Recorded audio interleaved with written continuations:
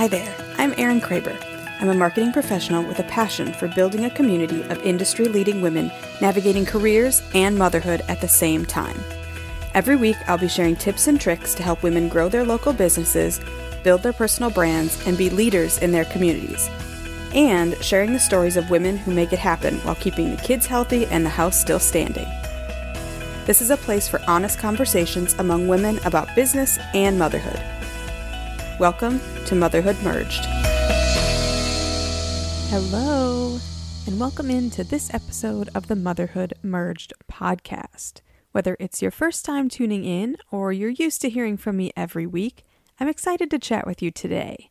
My name is Erin Kraber, and I wear a lot of hats. I started this podcast to talk about some of the topics that are important to women who are like me, busy managing a career or a business while raising a family at the same time. For women who are driven and want to learn how to grow their businesses and grow their brands while still making sure the kids are growing well too. It's a lot of fun to share my own experiences as well as introduce you to some great women who have different experiences and perspectives to share. For today, the topic I want to talk about is one I actually get asked about a lot. Most recently, as I'm interviewing candidates for a couple of open positions I have on my staff as a marketing director in college athletics. One of the common questions asked of me as the interviewer is what I like about the city and the community where we live. So that's a pretty standard question for someone looking to make a move to possibly a new place that they've never been. I've definitely been on the other side, trying to get information about the destination. And before I had a family to worry about, I remember asking questions about what people like to do on the weekends and what the staff does for fun after work. And now, that's one of the many things that changes when you add kids into the mix. I have a very different perspective on relocating and the priorities we weigh as a family of four. To give you a little bit of background on my own story, I've worked in college athletics since graduate school. I started at my alma mater, but learned I had to move on to move up. At the same time, I married my husband, who also was learning the same thing in his own career. When our first daughter was 9 months old, we made our first move, which was from Indiana to Illinois. Then, when I was very pregnant with our second daughter, I had a great opportunity and we moved back to Indiana. So yes, I interviewed for and landed a job at nearly 9 months pregnant. That could be a whole other podcast episode in itself. So nearly all of my family is in Northeast Wisconsin and my in-laws are in Central Indiana. So up to that point, we were all within about a 4-hour radius and it worked for a while. But fast forward to about 6 years ago. When we moved almost 6 years ago, we actively made the choice to grow the distance between us and our extended family. It wasn't an easy choice, but it was necessary for our careers to advance. When the opportunity to move south presented itself, we made a very detailed list of pros and cons. This included things like cost of living, quality of schools, and proximity to family. The distance from family definitely fell in a negative in this case where we moved such a long distance. A 15-hour drive in one day is just not realistic at this stage in our lives, and our most recent move was a great opportunity for both of us, so we went for it. It brought many positives into our lives, but we definitely have encountered some things that really just never crossed my mind. That's one of the things I want to talk about today, because the lessons I've learned about relocating with a family and what we prioritize are far different. We place distance from family as a negative for all the obvious reasons. Missing out on family dinners and other special occasions, no free help if we wanted to get away, the expense of flying over driving if it was necessary. Now that I've been deep in the trenches, so to speak, I learned a few things that I honestly never thought about until we settled into a new home far away. So I'm going to share 5 things that didn't really cross my mind in the decision process, but became some things I had to work through in a new place. I'm on a mission to find small business owners who want to bring in more customers. More customers equals more sales, equals more happy people talking about your business, equals more customers. It's all connected in a loop. But it doesn't have to be difficult to get started. Don't wait for those customers to find you. Open your doors to new customers with this free cheat sheet of 5 low-tech ways to generate leads. Visit erinkraber.com/more customers for this free download today. So one of the big things that I really learned I dislike doing is filling out that emergency contact form. As I quickly learned when enrolling my girls into a new daycare, it really doesn't make much sense to list someone outside of the immediate radius of the kids as an emergency contact. Normally I would put my mom, but what can Grandma do if she's 7 hours away? Nothing makes being alone more obvious than staring at the blank lines on a school form where it says emergency contact. I'm pretty confident that between a call to our cell phones, a text, an email, a call to our work phones, that one of us would be as responsive as possible to an issue. I definitely don't blame the caretakers, they're just doing their job. I get why it's there and it's important. I just really don't like the guilty feeling of having to ask a neighbor to fill in over a relative. Another thing I really didn't consider is time zones. It's not just about the time of day when you wake up and go to bed. An hour or two doesn't seem like much, but think about how much time you'll spend on the phone. Calling across time zones gets difficult to coordinate when you add in activities, bedtimes, and work schedules. We've always set aside time for calls from family one day each week, but just a little variation and we can easily end up missing each other. Another thing I didn't think about was something really basic, like mail delivery. Have you ever thought about how inefficient the U.S. mail system is? And I say that lovingly because my uncle is a postal carrier. But living far away means for every holiday and special event we want to celebrate, we can't just pick up a card and bring it over. We miss out on birthday parties, Father's Day lunches, Easter brunches, and pretty much everything. Just when I feel like I've got the hang of the prep needed to deliver a birthday card on time, it ends up late. Every time. And it works both ways. I can't tell you the number of times my mom will tell the girls she put a package in the mail. Then I get asked every day for a week if it's here yet.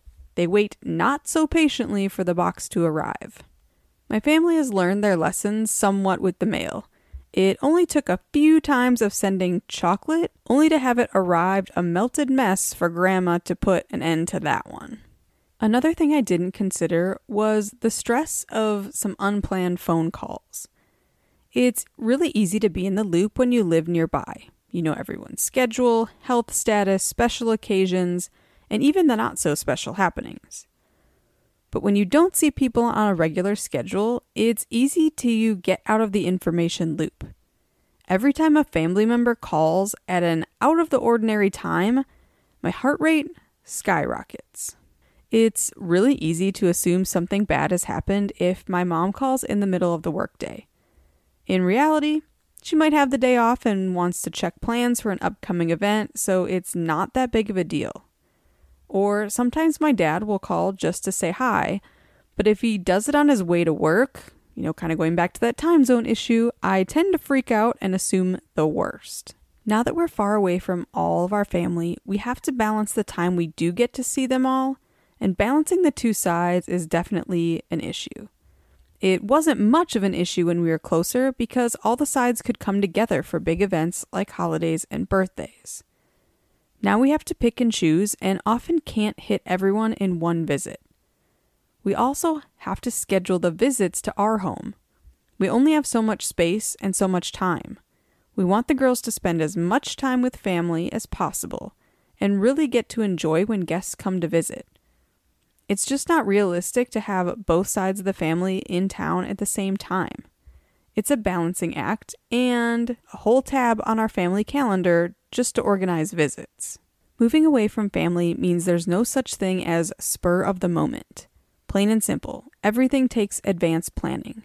From date night, to a request to stay late at school, to a trip to Grandma's. There's no one to jump in and help at a moment's notice. Everything has to be planned well in advance with all of our bases covered. Even little things like a sick child, or worse yet, a sick mama, can make you crazy when you don't have family nearby to rely on.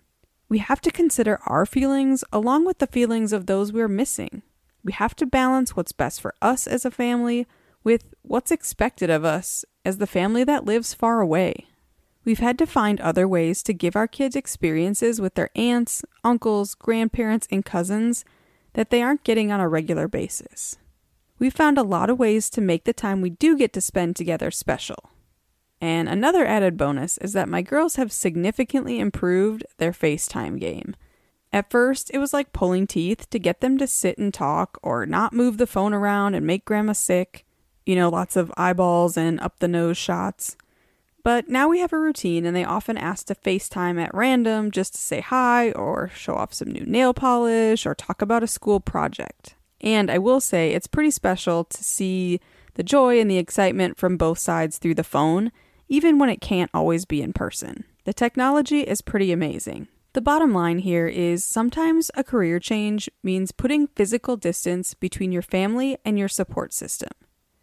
If you find yourself faced with a career change for either you or your partner that will take you away from family, how have you approached the decision making?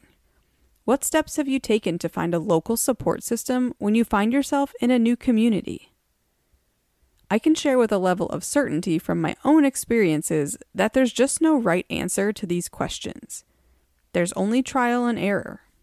I do put in the extra effort to keep family updated on our happenings because it's definitely important to us.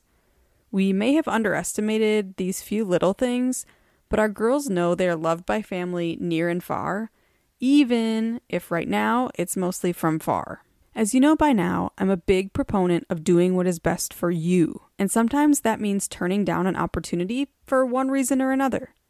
But sometimes it means finding ways to manage the negatives because they are far outweighed by the positives. Our move from central Indiana to Birmingham, Alabama, a place I never ever thought I would be in a million years, has been that exact situation for us. We are far from home, but we've learned a lot along the way. We've created a community that supports us and our girls, and we prioritize FaceTimes and visits as much as we can. I'm not going to lie, it doesn't always feel great to be away from family, but I also know we're really fortunate to have that family. Even if we don't get to spend as much time with them as we like, it's definitely our privilege that I don't take for granted. And as I'm interviewing young professionals and they're asking me these questions, these are all things that I share with them and things that I have learned along the way. I hope these things to consider will be helpful to you if you find yourself in a similar situation. And if you're experienced moving with kids, I'd love to hear what tips and tricks you've learned along the way. It's definitely something I get asked about a lot because it is stressful. This is a good reminder that you're definitely not alone. Someone has been through what you're going through, and we're all here to share our tips and tricks and hacks and little things we've learned along the way. Thanks for tuning in to this week's episode of Motherhood Merged. I hope you enjoyed this conversation as much as I love putting it together. If you want to know when new episodes drop, be sure to subscribe on the platform of your choice so the newest episodes are automatically there and ready to enjoy. And if you want to help this show grow and reach more women who can benefit from hearing what I share, I would be so grateful if you would leave a review or share this episode with a friend. Super easy, take a screenshot, post to your stories with a key takeaway or two, and don't forget to tag me at Erin_Kraber, and I'll be sure to shout you out in return. Until next time, stay sane, my friends.